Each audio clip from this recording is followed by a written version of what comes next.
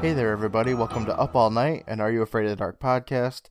My name is Cortland, and with me today is a guy that has just one really long fingernail for some reason, Brandon. How you doing, Brandon? For some reason. Hey, Cortland. Yeah, well, what are you going to do with it? Play guitar? I can do all sorts of things with this nail. Like what? All sorts of things, alright? Don't question me. Like open up a can? Like, threaten somebody's life? Paint it, or like scratch my back. Okay, sure. I can dig it. That sounds like appropriate uses for one very long fingernail. How long is very long? You watched the episode. At what point does it become very long, is the question. Oh, I don't know. Dude, I bite my fingernails, so I barely have fingernails as it is. So any fingernail longer than, like, the tip of my actual finger is very long to me. I see. If it doesn't just blend in with your skin. Yeah. Yeah. So how are you doing today, Brandon? I'm doing alright. That's good. Yeah. Did you have a good Thanksgiving? It was swell. That's awesome. You guys were probably the only people to celebrate Thanksgiving anywhere near you, though, huh? Yeah, absolutely. That's okay. It's understandable. Does Australia have their own, like, Thanksgiving day-ish? I guess they wouldn't, would they? No. They're not thankful for anything. Shit, you probably even had to work. Like, nobody even cared. Yeah. It was just another day, except I came home and ate a shitload of turkey. How was your Thanksgiving? It was alright. In the morning, me and my son went to my brother's house, the one with all the pinball machines. So Rockin'. Yeah, he really wanted to play pinball, so we had some fun over there.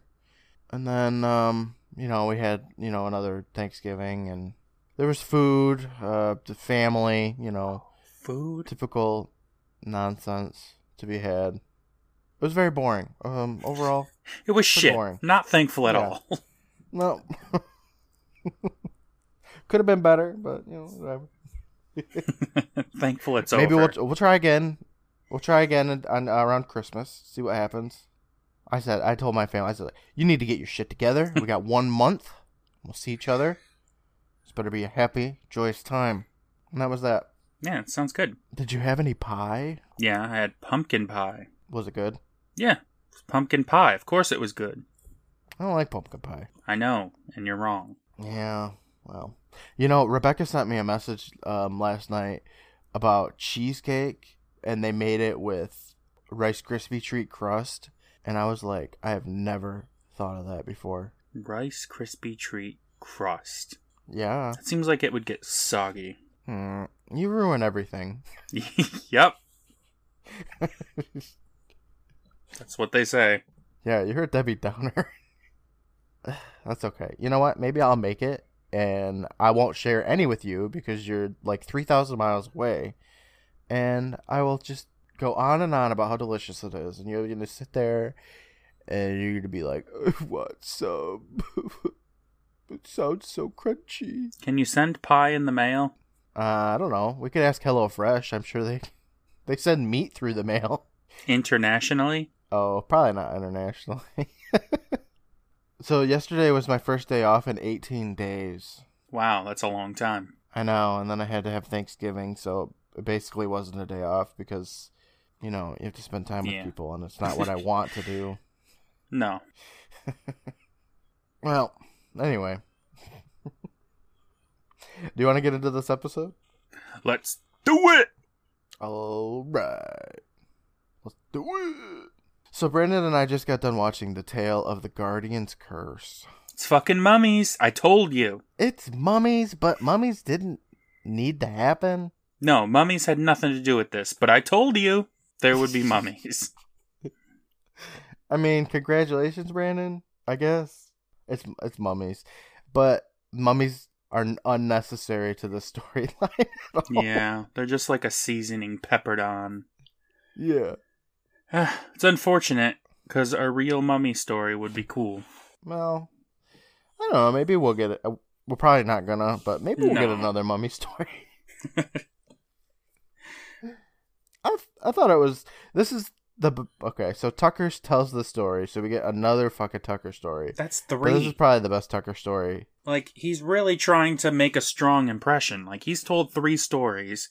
Sam's told 1 and is trying to coast on that story for the rest of her time in this club. She's the Eric. Yep. Well, hold on. Frank hasn't even told a single story yet this season, has he? Frank doesn't have anything to prove. Yeah, he proved himself like 2 seasons ago. Yeah, he's like, I'm fucking Frank. Y'all know what I'm about. Just let me sit here and make fun of you. Oh, hold on. In season 1, though, Frank told one story that sucked, and he coasted on that. At least Sam's story was good. Yeah, I suppose you're right. So this is another Tucker story, and it's my favorite of the 3 Tucker stories so far. It's not saying a whole lot, because Midnight Ride was okay, and Phone Police was the worst of the season. Yeah, it's by default the best Tucker story. Yeah. I don't know. I like overall I enjoyed myself when I was watching this episode. Like, it was fun. A little nonsensical for a moment, but that's okay. Yeah, it's an okay episode. I just wanted more from it. I wanted more from it too. The acting in it is pretty good though. Well, yeah. You've got some real acting talent in this episode. Yeah, we do. All right. You want to talk about it? Yeah. Okay.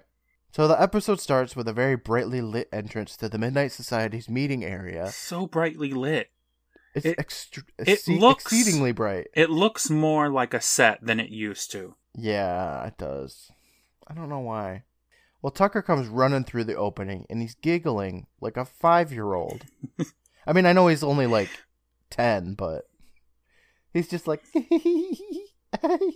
Yeah, act your age, Tucker. You're 10, not 9. Come on. Ridiculous. Gary follows closely behind. He stops, and he points at him. He says, "Hey, get back here, you little toad." And we watch Tucker run, and he bumps into Sam, who's carrying some logs. She says, "Hey." And Frank turns around to see what's going on when Gary yells, "Grab him!" I didn't notice she was carrying logs again. Well, that's fine. It's like Why such a is she minute always detail. trying to be such a guy? Oh my God. I don't know. Her name's Sam. I can't deal with this anymore. No. She's it's too much. too masculine. It's too much. You want me to live in a world where I've got a... No, I just can't. A girl? No. Ugh. It's honestly, it almost makes... We should probably just stop this podcast because it basically makes the show unwatchable. Yeah, all right. Bye, everybody. Bye. So Frank does. He grabs him and he tells Tucker, "Yo, slow down, Chief." And we cut to Gary and Betty Ann and Kiki are now standing next to him. And Gary tells the gang that Tucker stole his ankh. Mm-hmm. He does seem like the kind of guy who would have an ankh. I've never had an ankh, and I don't know anybody that ever has. Shut up, Gary. Like, even if you had an ankh, you wouldn't, like, carry it around all the time and be like, "Oh, where's my ankh?" You know? No, like, you wouldn't carry it around. You would keep it in a secret drawer. Yeah, just shut up, Gary. God damn. So Betty Ann asks, "You're what?" And Gary says, "My ankh." And we cut to Frank, who's still holding on to Tucker, and he says, "What's an ankh?" Tucker yells, "Back off, Godzilla, and I'll show you." Yeah, right. Godzilla. He's really more of a King Kong. Okay. I'm gonna tell Jason Alishar that you said that. No, please. Yeah, I'm gonna do it. Jason's gonna be like, "Yo, what did he say about me?" And I'll be like, "Well, 40-year-old Jason." That would be an honor, really. You know what's kind of funny is that I look at my Facebook recommended friends, and Jason is almost always on there for me to just tap and ask for his friendship. I haven't done it yet. I'm too nervous. So Frank drops Tucker to the ground. And we get a close-up of Tucker, and he has a necklace on, and he's lifting it out of his shirt when Gary says, "That's it!" And then he tries to grab for it, but Tucker slaps at his hand, saying, "I need it for my story." No, you don't. Yes, he does. He really doesn't. He doesn't actually take it out and use it at all for a story, but he needs it for the story. He could have brought, like, a picture of an Ankh and just been like, this is an Ankh, because that's all he does with it. Okay, hold on. Spoilers, Brandon. Is there even an Ankh in the story? In 1 second of the story, a character says, this is an Ankh. Okay. I think I remember that. But then they immediately start calling it an elixir, and they never call it an Ankh again. Yeah, so he doesn't need it. He just wanted it in Gary's secret stash. Yeah, Gary's like, you stole it out of my private drawer. What else do you think's in Gary's private drawer? Based on this, I'm guessing some monkey bone dust, maybe a bag of exploding ink. I don't know. Ooh. I bet you there's a stupid shit. Pair of super specs marbles that are shaped like eyeballs. How old is Gary at this point? Like fucking 16, 17? Yeah. Get your shit together, Gary. So Sam, she's in the middle of these two because they're like literally fighting at this point. And she's like screaming for them to stop. And she's trying to get them off of each other. And when they stop, she says, thank you. And she looks at Tucker and says, now, why did you take it? And she swivels to Gary saying, oh, what is it? And we cut to Tucker and he says, it's an Ankh. And we quick cut to Gary, who tells his brother he should have asked. And that he's always taking his stuff. And we cut back to Sam, who tells Tucker to ask Gary for the Ankh, to which Tucker rolls his eyes, sighs, and then asks. We look at Gary. He stares. And we cut to Sam, who tells him to quit fucking around and get on with his goddamn show. And then Gary agrees to let Tucker use his precious Ankh. And Tucker says thank you to Sam, and the kids finally all start taking their seats. Sam's a strong mediator. Thank God she's part of the Midnight Society. She can pull apart all of these fights and brawls and riots. She's doing a man's work right now. Jeez. I'm joking. At least they didn't say anything like that this episode. No. Next time it's her turn to tell a story, though. I'm sure it'll come up. I wonder if she's going to tell another story this season. Wonder if she's going to tell another story ever. At least eventually we'll find out. One way or another. Tucker says he needed the Ankh because it's an ancient symbol everyone knows. Except everybody. Yeah, like 5 seconds ago. Nobody had any idea what it was. They didn't even know how to say it. I had to throw it in their faces, Tucker. Everyone who isn't an idiot knows what this is. Tucker says it means life. And we cut to Gary, who's just nodding, and Tucker continues saying, my story is full of ancient symbols, but you have to know how to read them. Like the Ankh. It means life, and that's good. It means life, and that's good. Yeah, that's what my note says. Actually, it says it means life, and that's good, because I'm dumb, but... What a real hot take from Tucker. Life, that's good. Pretty good. I mean, he hasn't lived that long, so he doesn't know, but... I'm a fan. So far, it's been not too bad. He says, but you have to be careful because sometimes life can be far worse than anything you can imagine. He's not wrong. I guess. Sam and Betty Ann look at each other. They're intrigued. A wolf howls in the distance. We go back to Tucker, who says, including death. Wait, what? What is Tucker talking about? What? Look, Tucker knows a little thing about life, okay? He's been through some shit. Basically, he's like, life's great. Sometimes it sucks, and then you die. Submit it for the... Well, then he continues. Submitted for the approval of the Midnight Society. And he chucks in the monkey bone dust. He calls the story The Tale of the Guardian's Curse. What an intro. Thanks for bringing down the house, Tucker. The episode begins... Man, this introduction to this episode... This episode was a weird start. It was. The episode begins by panning over some ancient-looking statues, some pottery, and stuff like that. It looks like they're in a museum, which they end up being in a museum.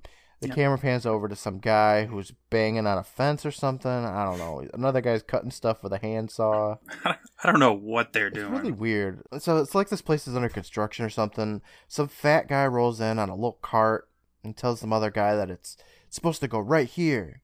And the guy's got some blueprints in his hands. He's saying, you're right. There's not supposed to be a wall here. This scene This whole scene of the people working here reminded me of the opening of Jurassic Park, where they're transporting the raptor into the pen. Okay. I don't know why, but it did. That's way better than... Shooter! Shooter! Jurassic Park is like the best movie, so it's okay. Yeah, it's okay. Jurassic Park, that's good. All right, hot take from Brandon. I guess I have to say something as good soon, too. The scene cuts, and now he's just smashing that wall with like a sledgehammer or a mining pick or something. Which is funny of me to say because those two things are very different, but I don't remember what it was. The guys open up the wall enough to look into the hidden room. They do.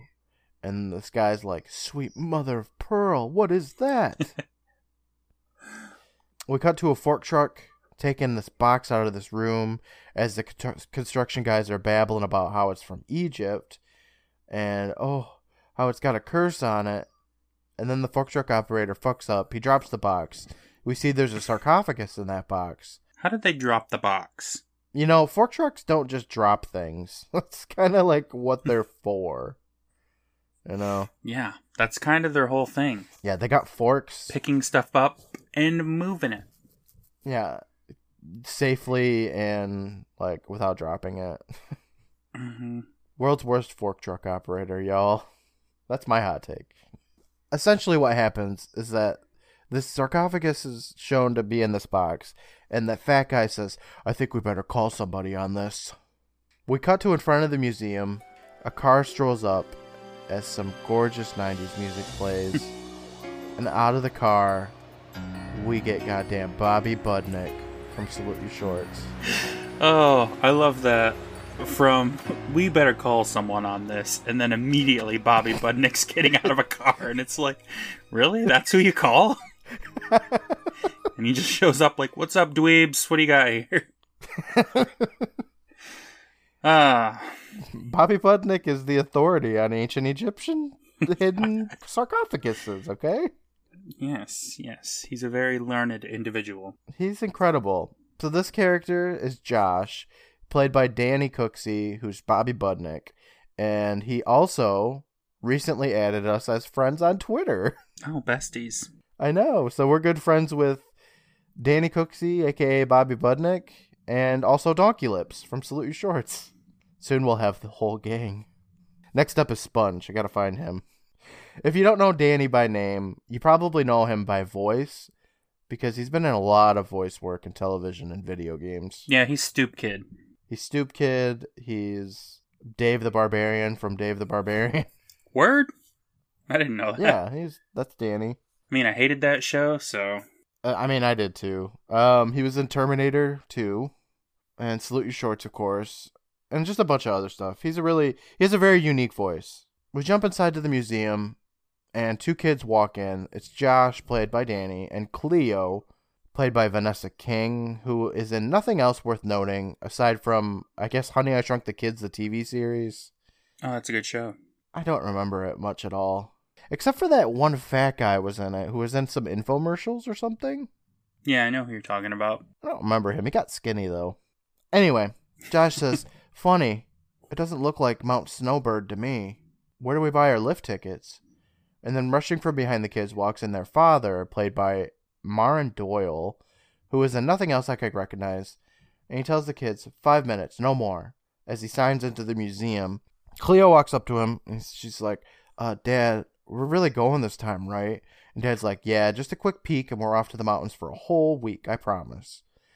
And Josh walks up, looks at his sister, and says, he lies. He doesn't say it that menacingly, but, you know, whatever. He lies. Lies. Liar. We look at two heads on spikes, right? A museum staple. And this is the Heads on Spikes exhibit.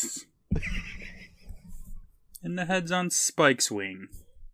Every museum's got them, so they showcase them here. Dad runs up some stairs, and here we get Tucker's little voiceover, which I didn't expect because it's already been a couple minutes into the episode, so I didn't think we were getting one, but then we do. Josh is like fucking around with these spike heads, and Tucker tells us that Josh and Cleo Dugan, or Duggan, I don't know, their mom died when they were little, so they were brought up by their dad, a professor. He tried hard to be a good father, but unfortunately, he knew more about ancient stuff than taking care of kids. Josh and Cleo follow their dad up the stairs. We switch scenes, and then Dad is walking down some stairs, so he had to go upstairs to go downstairs? What? It's a weird museum. I guess so. He appears to be in that construction area from before. Some guy runs up to him saying, "Professor Duggan, this is amazing in all my years." But Dad stops him saying, "Look, I'm on vacation. Shut the fuck up. I'm here for 5 minutes." But then this ass tells him, "I believe you'll think twice when you see what we've got." Vacations come and go, but a find like this happens once in a lifetime. And it was here all the time, right under our noses. He's very excited. Yeah, I mean, I get it, but just shut up, man. Josh gives Cleo a look that says we're going to be here longer than 5 minutes, and then they keep following Dad. We look over at the sarcophagus, and Dad says, "My God, where did you find this?" And random fat guy tells him it was hidden behind a false wall. Must have been sealed there for decades. Unless I'm mistaken, and Dad like shushes him with his hand. And he takes a step forward and says, "It's from the Egyptian Temple of Life. It was robbed in 1921. And the other guy lets out yes, quite. And Dad says they must get this to his lab. Now! And Dad and the other guy run away. And the other guy is chuckling the whole time. No vacation. Fuck no. Josh and Cleo take a few steps forward to the sarcophagus. And Cleo says, "You know what this means, right?" And Josh puts his arm around his sister. And he says, "Yeah, no vacation. No skiing. No life." And we look back at the sarcophagus as it gets carried away by two dudes. So if I ever call Cleo Chloe on accident, oops, sorry. Do you think I had a Cleo dog named Chloe is short for Cleopatra? Yeah, I hope so. It's way into ancient stuff, but where does Josh come from? King Josh and Hyman. Oh. Maybe he accidentally was in the original script. It wasn't Josh and Cleo. It was Jesus and Cleo. Okay. Maybe the mom got to name one kid and he got to name one kid. Yeah, that's probably what it was. And he's like, Cleopatra the 15th. And maybe it's like they had Cleo picked out way before Josh was born. And they were like, all right, we just need a girl. And then they had a boy, and they're like, oh, fuck, I don't know, we'll name him Josh or something. And then they were like, we have to try again. This Cleo name is just so perfect. And then they had a girl, and they were like, yes! Let's never take Josh skiing. And that's the story of how Josh got his name. It all makes sense if you think about it, like, very vaguely. But if you think about it too hard, it makes no sense. Yeah, you gotta have to think about it just the right amount. And that's good. Oh my God. Stop it. Okay, Tucker. Tucker's like, and God made sea monsters. It was good. Pretty sure that's a line from the Bible. Sea monsters? Yeah. I was at church one time and they said something like that. Well, I haven't gotten around to reading that book yet, but now that I know there's sea monsters in it, I might check it out. Alright. Not gonna lie, man. Sea monsters are like the coolest thing. There's something so captivating to me about sea monsters. Hey, you like sea monsters. That's all right. I've always liked sea monsters. Like the what Kraken. Kind of sea monsters? When I was a kid, I really loved Plesiosaurus. Mm-hmm. I thought that shit was dope. Yeah, and I also grew up playing Echo the Dolphin. And Echo the Dolphin, we've talked about this before. It's a time-traveling dolphin. So in the first game, you go back in time, but you're a dolphin, obviously, so you're swimming around in the ocean. But it's all prehistoric shit, like the Dunkleosteus or whatever the fuck that awesome shark is called. Mm-hmm. I just love that stuff. Yeah. Sea monsters is pretty cool. I love giant things in the ocean. Like, I know that I never actually want to be in the ocean around giant things, but I like looking at them. All right, what about whales? Are whales boring or cool? I like whales. I think they're cool. All right, whales are good. I would love to see, like, a blue whale or, like whales in the Arctic Ocean swimming around, breaching and whatnot. That'd be pretty cool. Yeah. When you were on your plane to Australia, did you look in the ocean and see a whale? No, that would have been freaky. Did you look out of the ocean at all? I mean, you were mostly going over ocean. No, just saw clouds. Oh, okay. I've never been on a plane before, so... Yeah, it's cool the first time you fly, and then the next 1,000 times you fly is not so cool. I wonder if I'll ever be on a plane. That's what I thought. And then you got on a plane? Yeah. I'm a big baby, though, man. Like, I don't like anything that moves faster than, like, a car. Cars move pretty fast. Yeah, also, I don't like heights, and I don't like a lot of things, man. Okay, you don't like things that are fast and high. So, yeah, planes are right out. I know. They're so convenient, though.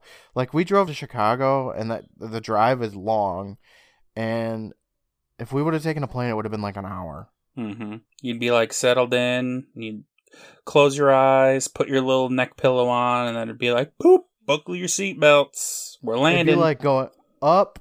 Like, you'd have that horror of going up. I'm assuming. Like I said, I've never been on one. The horror of going up, and then you're in the middle of the air, for like 5 minutes, and they're like, right back down, and you're like, oh my God, I'm on a fucking roller coaster, which I've also never been on.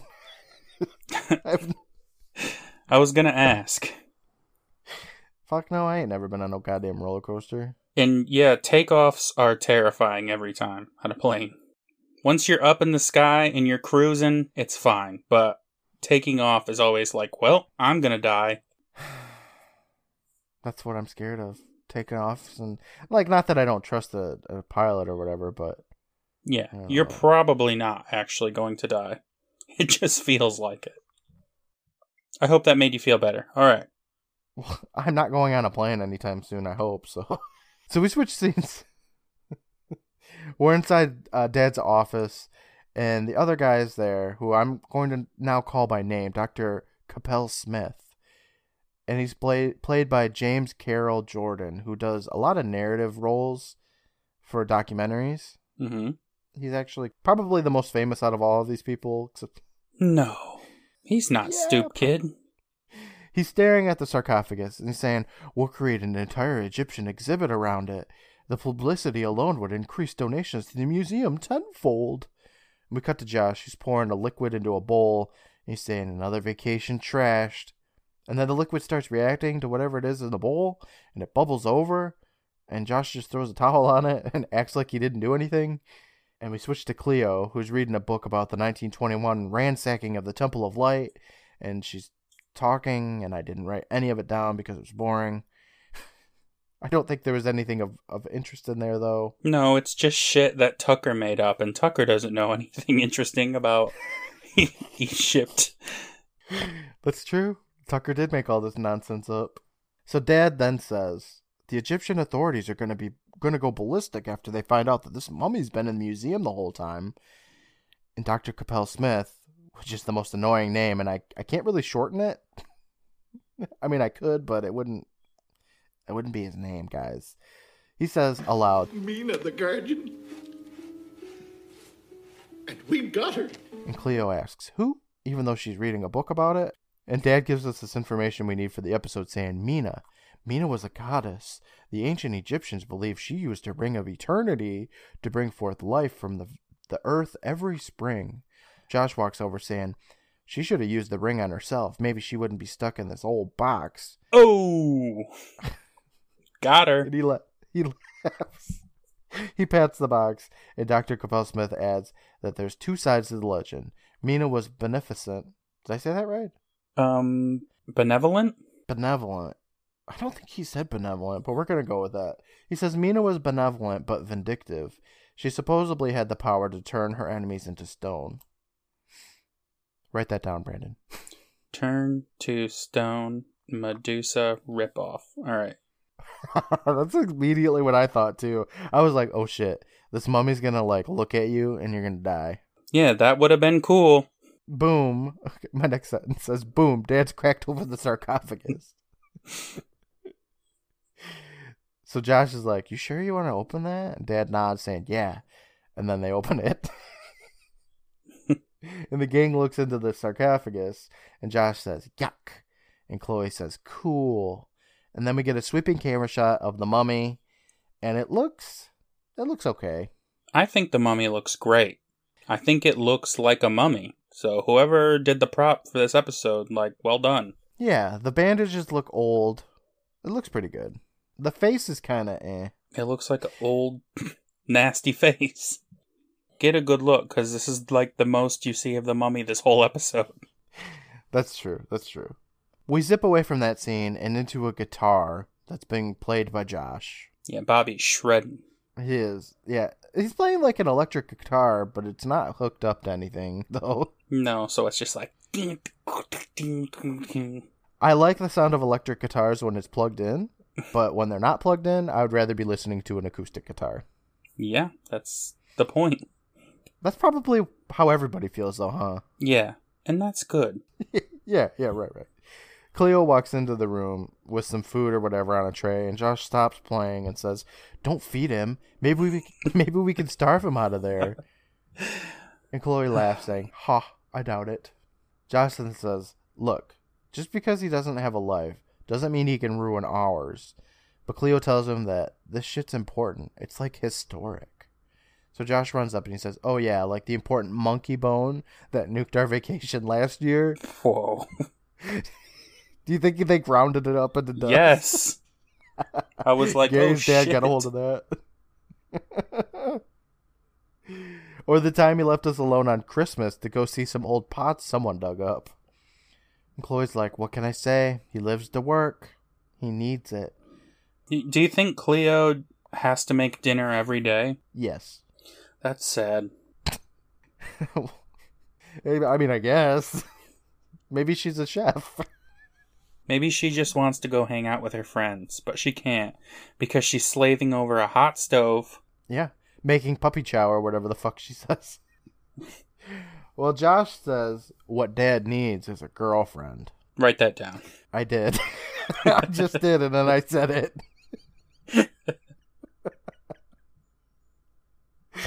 Cleo walks into her dad's office. She says, "Chow time." like her father is some sort of hungry She's hound. ringing a bell like, come get it, buddy. She just slops it on the floor like, ding-a-ling-a-ling. There you go. Here's a dish of water for you. Dad's like, "Cleo, look at this. He managed to translate some markings on the sarcophagus. He did translating work in, what, like 2 hours? I guess. I mean, if you Just know the translated. symbols, you just be like, oh, that means life, and that's good. That means... He just quickly translated ancient Egyptian whatever. He says apparently there were blood sacrifices made to Mina to ensure a fruitful harvest. Josh is like, yuck, again. But Dad runs over to another part of his room saying, "Then I found this. The legend of the Ring of Eternity was widely known, but there's also mention of an elixir of life. The elixir brings life," and Josh says sarcastically, "Wow, I'm really blown away." And then Dad tells him that there's also mention of a curse. Everything he says could be described as being said sarcastically. Who, Bobby Butniks? Yeah, Bobby's lines. He does a really, I think he's a really good actor in this episode, though. He does really good work. Well, yeah, he's a standout. But man, is he fucking sassy. He is a bit sassy, yeah. So Cleo's like, "Really?" Dad continues, "The Guardian's curse." The ancients always threatened horrible death and torture to those who disturbed their tombs. And Josh says, Which is exactly what we did. That's swell. and Dad ignores that, saying, "I need you guys to go back to the museum and pick up the new set of photos." My extra sets of keys are in the kitchen, and Cleo then sadly says, "Dad, does this officially mean the vacation's off?" And Dad ignores that shit. Josh says, "Bingo." Cleo then says that we'll go get the pictures. The dad stops as the kids are trying to walk away, and he says, "I'm sorry. You know, it's just..." Josh scoffs, and Cleo comforts him, saying, "It's okay, Dad, we know." Yeah. We cut back to in front of the museum with Cleo and Josh on their bikes. They carry him up the stairs, and then the camera cuts into a dark room looking at the mummy of Mina, the kids bickering in the distance until they open up the door to the room, and Cleo tells Josh to give Dad a break, and Josh complains, saying, "Why? He never gives us one." we only get a couple of school vacations a year, and then we get dumped on because of, and he points to the mummy, because of that. And he says, yuck, for the third time this episode. Cleo tells him, it's his work, Josh. And Josh is like, what about us? We don't rate. We're here. We're alive. No, you come second to a wrinkly old corpse. Yeah, well, I mean, it's his job. This is pretty big of a discovery, so I don't know what the kids expect. I don't know, if his dad was a sandwich artist at Subway, would they be like, look, these breads are very important to him. We can't have Christmas.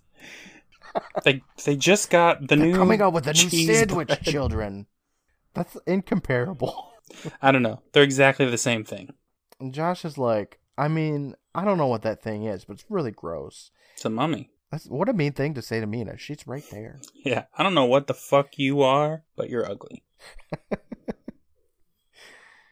Cleo sighs. She's over at the desk looking for the pictures, and she says, we'll go skiing next time. And Josh tells her next time is all we ever get. He turns. He accidentally kicks the sarcophagus, and it opens up a secret compartment. Josh is like, oops. Everybody's just dropping shit and kicking shit. Nobody's careful with this thing. No, this ancient Egyptian thing. Cleo walks over, and she says, I can't believe they missed this. She goes down to reach, but Josh stops her and saying, oh, there's a curse. But she does anyway. She just lifts it up anyway. She finds a little bottle in there, some sort of elixir or whatever. She brings it to the light and tells us it's an ankh. Mm-hmm. As everyone knows. Yeah. She says it's a symbol of life. And that's good. She gets excited saying, oh, we gotta show Dad. But Josh grabs it saying, I'll take it. It's safer with me. They fight for a moment and of course drop this elixir of life all over the mummy. And Josh is like, gross. Well, I'm not picking it up. It so like perfectly falls on the mummy. It like dribbles on the just mummy's like, hand. Whoops. Poor. So Cleo picks it up and she tells Josh, I'll take the ring. You take the vial. Don't drop it. And then the kids leave the room. We look at the mummy. It pans down over its body and the mummy's arm moves. Mm-hmm. Mummy's alive. The kids are walking down the hallway. Josh tells his sister that his name should be the one in the paper because he made the discovery. And Cleo stops him. She's like, wait, we forgot the pictures. So the kids run back to the room and Josh is still talking about going down in history. But then he looks over and he stops. And Cleo's still rummaging around in the desk trying to find the pictures. He says, Cleo? And Cleo's like, what? And he says, Cleo. And she says, what are you? But then the kids look down at the mummy and the mummy's gone. They look at each other and they run out of the room. The camera pans over to the other door where a bandage like creeps from under the door and gets pulled through it. And then we get a commercial break. Basically it's saying there's a mummy alive. Mm-hmm. Somewhere around here. Yep, and it's going to figure prominently in the next part of this episode.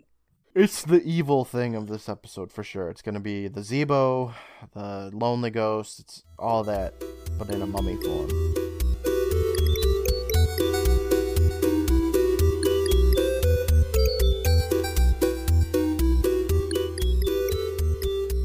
Hey there everybody, Cortland here, your good buddy and your mummified host. If you're new to the podcast, thanks for joining, and thank you so much for our returning listeners for waiting through the holidays for our most recent episode. Being able to spend time with our families during these busy times was very refreshing, but Brandon and I totally miss recording and talking each week, so we're really happy to be back.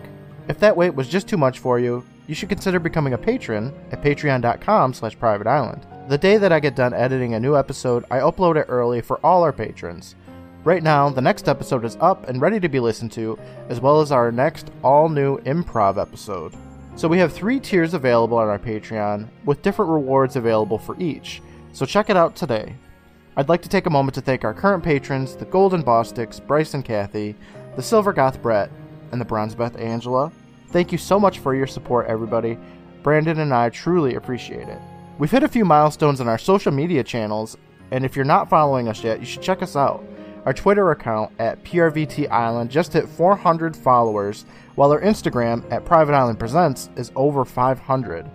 We work hard to bring you more Are You Afraid of the Dark content than anyone else. We've got original content and our handmade gifts, Are You Afraid of the Dark meme Fridays, character bios every week, and so much more. It's just fun and funny, so please take a look and follow us today. Of course, we're available on other platforms too, including YouTube, Facebook, and we even have a merch store. You can check out the episode description for our Linktree link for a quick and easy link to all of our stuff. Another way to support us and any other podcasts you enjoy is to leave them a 5-star review. Nothing makes us podcasters happier than seeing a new review on Apple Podcasts or Podchaser. Subscribe to us on CastBox, Podcast Addict, or any other podcasting app that you use. Of course, word of mouth is very helpful too, and let's be honest, everyone wins with Are You Afraid of the Dark? Season 3 is almost over, and we're going to be recording our Season 3 wrap-up in a few short weeks, and we need your questions. Brandon and I always do a mini Ask Us Anything section for our review episodes, so if you have any questions about us, or about podcasting, or anything really, please get them in. You can send them to us on any of our social medias, or you can email them to us at privateislandpresents@gmail.com. We would really appreciate it, guys. Thank you. I'd like to take a moment to thank the Benevolent Badger for his work on the music for our podcast. Aside from this theme, A Moment of Relief from Resident Evil Code Veronica, composed by Takeshi Miura. I'd also like to thank Brandon for his work on the artwork. Now I'd like to play a short promo for a new podcast coming soon. It's called 5 and 30 with Ruck, and I'm really excited to start listening to this one. He's going to be interviewing other podcast creators and voice actors, and I think it's going to be a great way to find new shows.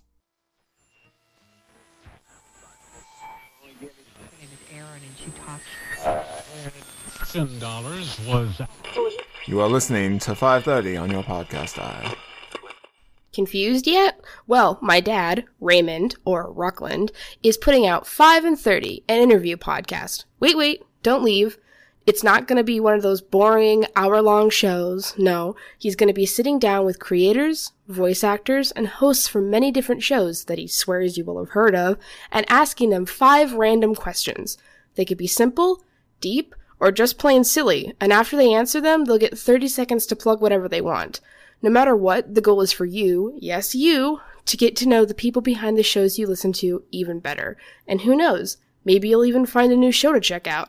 This will all be coming to you everywhere you already get your podcasts starting the first week of the new year. Check castjunkie.com for more details. Okay, Dad, I did the thing. Can I please go now? 5 and 30 with Ruck, coming soon. I'd like to thank you all again for listening to us each week. It's still, and probably always will be, an amazing feeling knowing that we make people laugh every week. For now, I'll let you get back to the show, and I'll talk to you soon. Bye, everybody.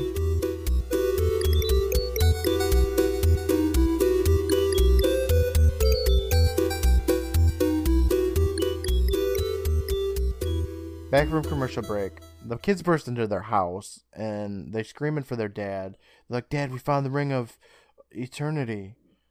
But it looks like their house has been just completely ransacked, and shit's all over the floor. They run upstairs into Dad's office. All of his paperwork is everywhere. The phone's off the hook. Josh puts it back down on the receiver. He grabs a paper, and it says, "I've got to go to the museum after all. Sorry, I love you, Dad." And Josh says, "You must have split before all this happened." And then we hear something shatter from downstairs and someone walking up the stairs. And Josh is like, "What was that?" "You don't think it's..." And the kids run to the door as we see a first-person camera shot of something outside making its way to where the kids are. The kids get to the door in time, they shut it, and yell at the thing to go away and leave them alone. And Josh yells, "I gotta go get Dad." And Cleo says, "The window!"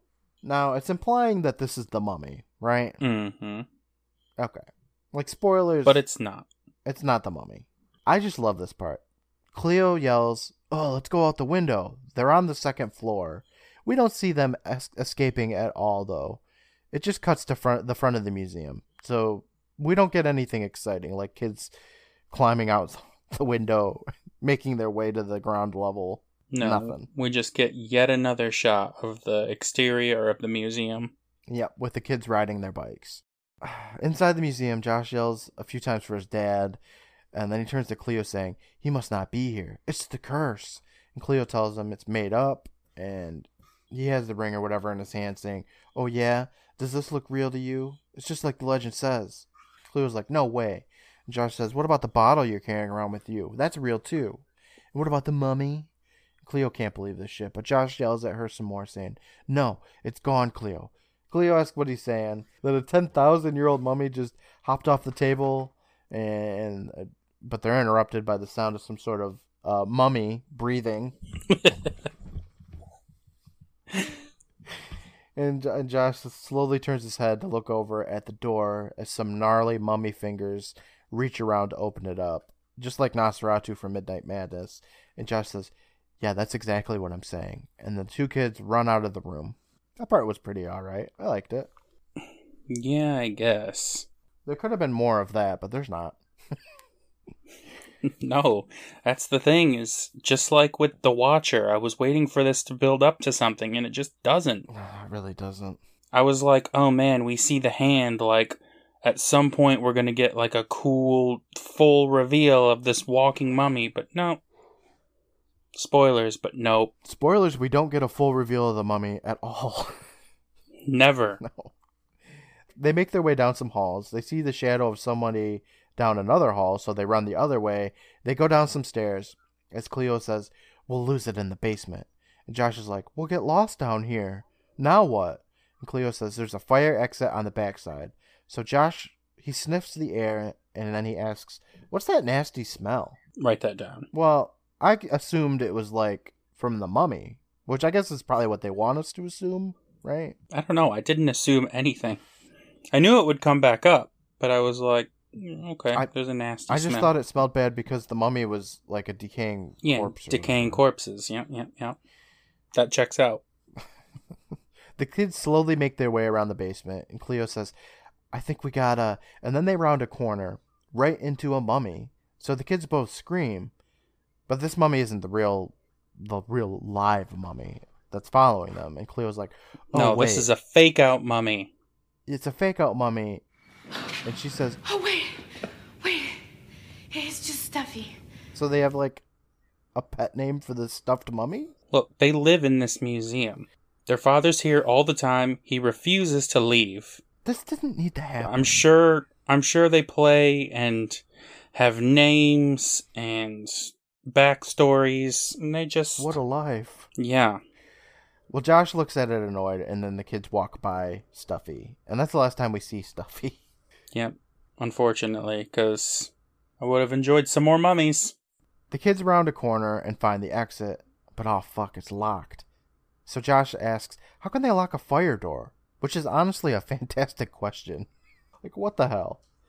Cleo then makes a comment about the shitty smell again, and we hear footsteps from where the kids had just come. They see a shadow, so they knock down some boxes to slow the thing down, and they make their way back to the stairs. They find themselves in front of the door, but it's locked too, and Chloe says, they jammed the door, we're trapped. In front of Cleo, a hand drops, just like in fucking Jurassic Park. Yes, I thought the same thing. Exactly like in Jurassic Park. She screams, Josh screams, Dad, and up on a little podium thing is Dad. He wakes up as Cleo asks if he's okay, and Dad asks what's going on, and then the shadow from earlier makes its way to the family, as Josh says, I think you're about to see for yourself. The shadow person walks toward them, and it turns out to be Dr. Capel Smith. Yay! Yeah. So Josh tells him to look out because the mummy's on the loose, and Capel Smith laughs at him saying, I don't think so. And Dad asks what's going on. Capel Smith menacingly tells them that those kids have something he wants. And Josh asks, what? And Dad still doesn't understand because he's an idiot.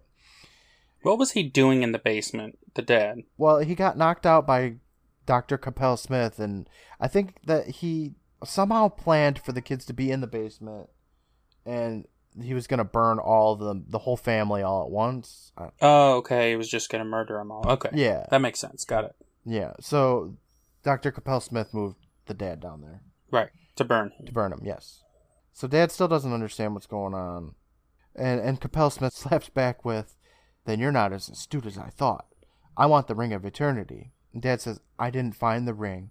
And Capel Smith says, no, but your children did. I thought you found the ring, and I wasn't about to let it be reclaimed by the Egyptian authorities when it was so near my grasp. Then we get this really weird, like sepia-filtered flashback of the doctor searching their home. He watches the kids bust back inside of their house, And basically we just watched this stuff from the episode that we already watched like less than 5 fucking minutes ago. Yeah, but now we get to have the bad guy explain his entire plan and motives and all of his actions to these people that he's going to murder. Yeah. It's played in some sort of revealing like movie giant scope of things layered in secrecy or whatever. There's only 4 characters in this whole episode. Yeah, he really just could have said, I was the one who destroyed your house, or whatever, and everyone in the audience would have been like, oh, okay. We didn't need to see it. It was so much. It was crazy.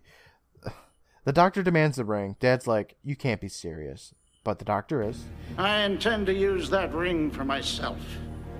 Now give it to me! Dad steps in front of the kids, and Doc tells him, I wouldn't do that if I were you, Professor. That odor you smell is kerosene. I've soaked most of these crates. One touch of this torch and this museum becomes a furnace. And Dad's like, you wouldn't. And Doc is like, you want to take that risk? This man is a doctor of archaeology, and he's just going to burn all of this stuff. For no real reason. I mean, he's going to have eternal life. At least in his mind. Yeah, okay. I guess so. Like, when you're eternal, like, all this old shit doesn't matter. True. You'll eventually get new old shit. Yeah. We look at Cleo, and she stutters out I think we should give it to him. And Dad starts to protest, but she says, there's nothing to think about. We gotta do it. Josh, give him the ring.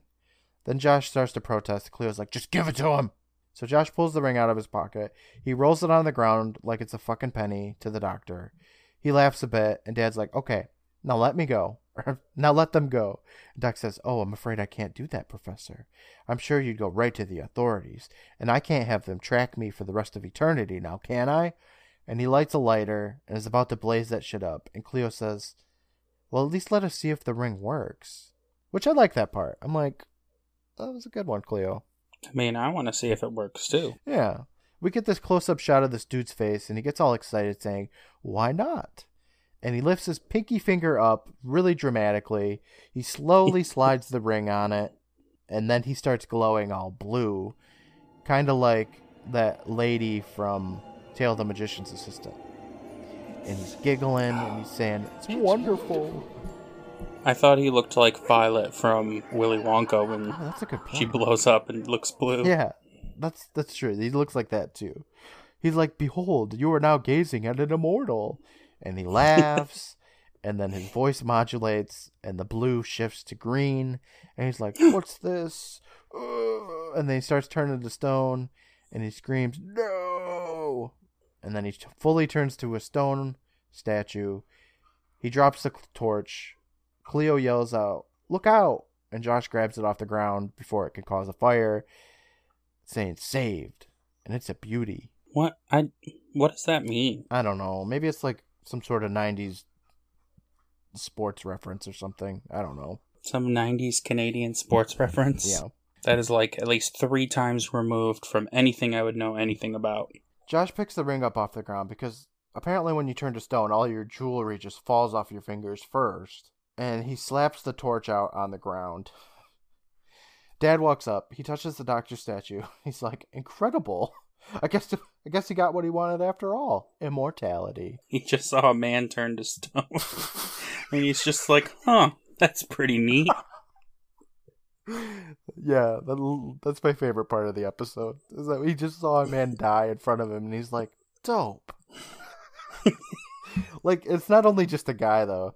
It's like somebody he's worked with. He's worked with for years. Well, sure, he was going to murder them like a minute ago, but still. Yeah, but it was so fast, it's like, you could forgive that. I mean, you have such a long history with this man, and he just turned to stone in front of you. And you're just like, that's pretty awesome. Oh, man. We look at Josh, who says, very clever, little sister. And Dad says, excuse me? And Cleo tells him that the translation says the ring brings eternity, the elixir brings life. And Josh adds, saying, he knew we had the ring, but he didn't know we had this. And he hands Cleo the elixir. And Dad grabs it, saying, the elixir, it's real.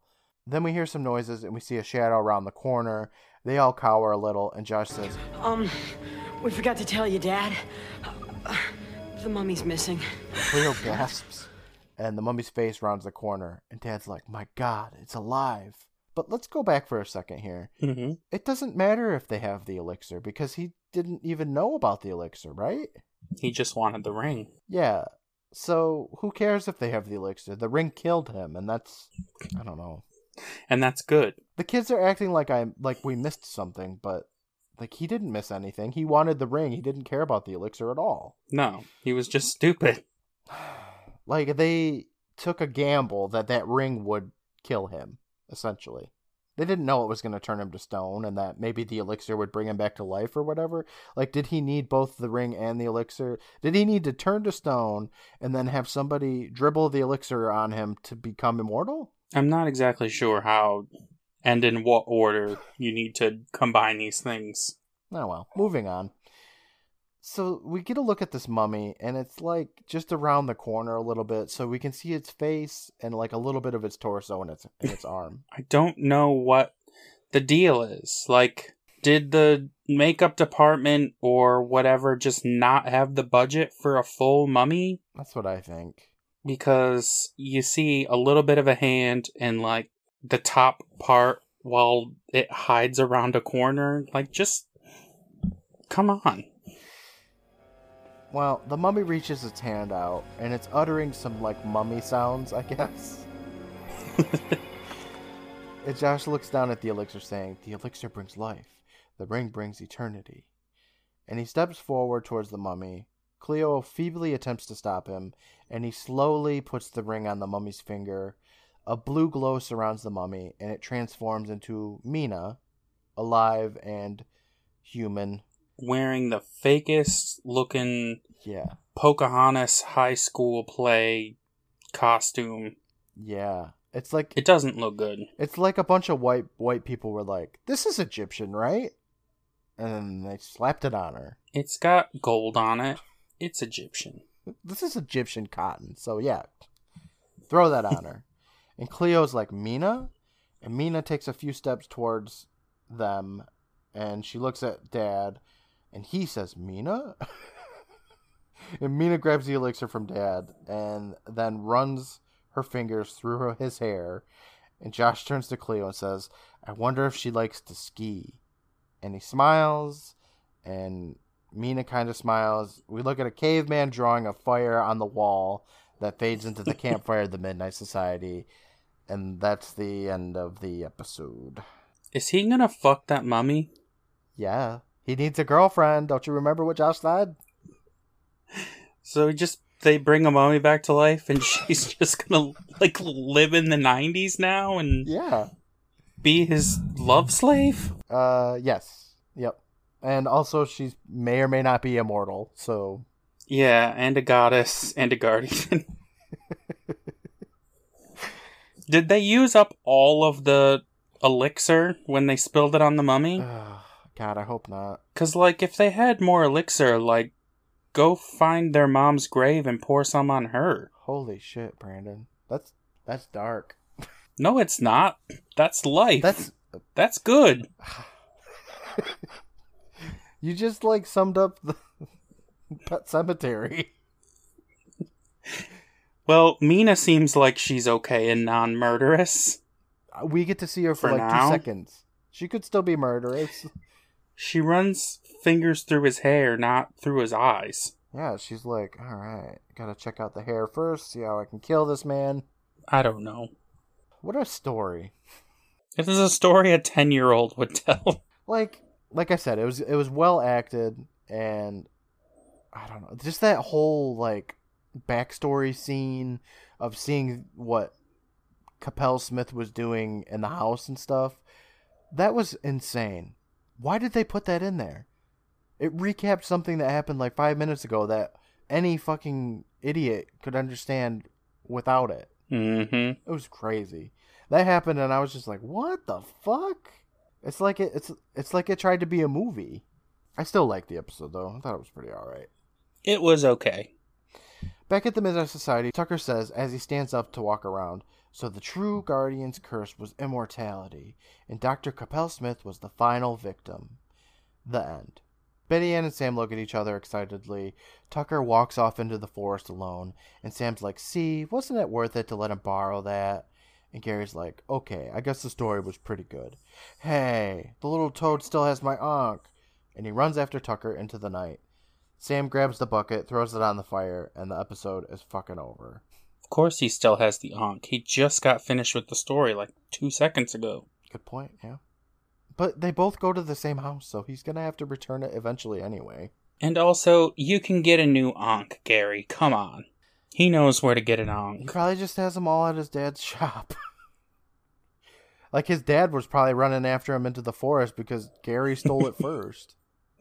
Gary, that was in my secret drawer.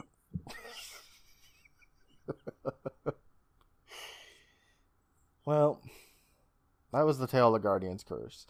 Moral of the story, don't have sex with mummies? I don't know. Okay, I know what the moral of the story is: use your vacation and your sick time at work, okay? Because working sucks, and that vacation and sick time is there for a reason, so make sure you use it. That's what I got. Wow. That's what I got out of this episode. I'm sure that's what Tucker was really trying to get across. Yeah, 10-year-old Tucker.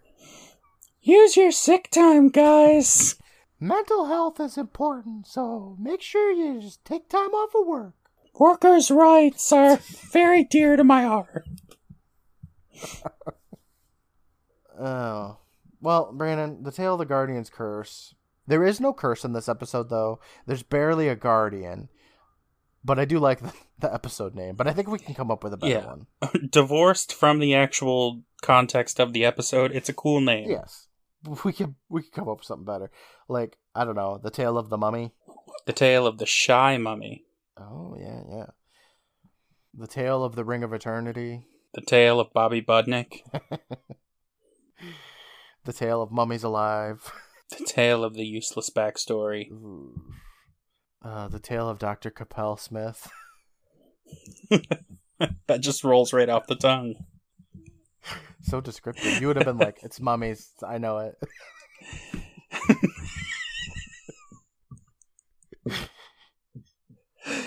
Oh. I think that's about all I got, though, actually. For this. Yeah, I like that. Guardian's Curse, I like that name, though. I think it's pretty cool.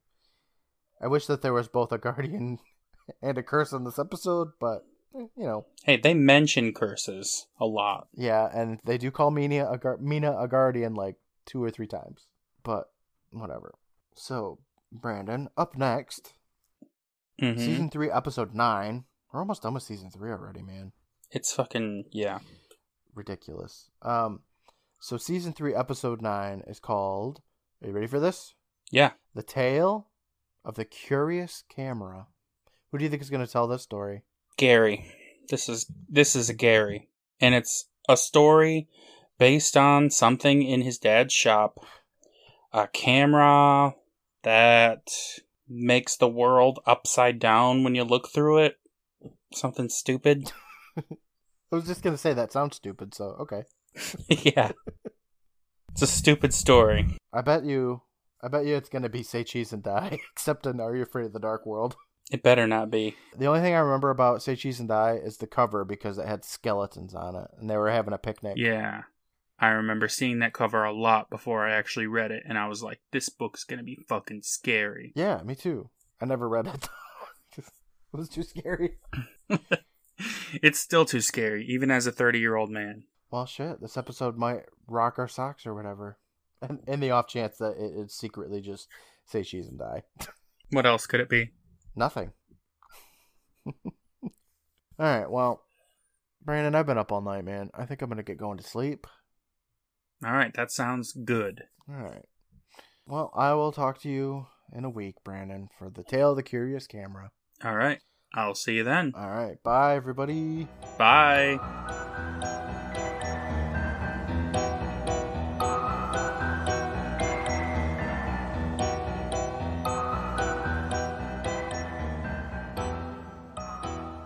Mina, the Guardian,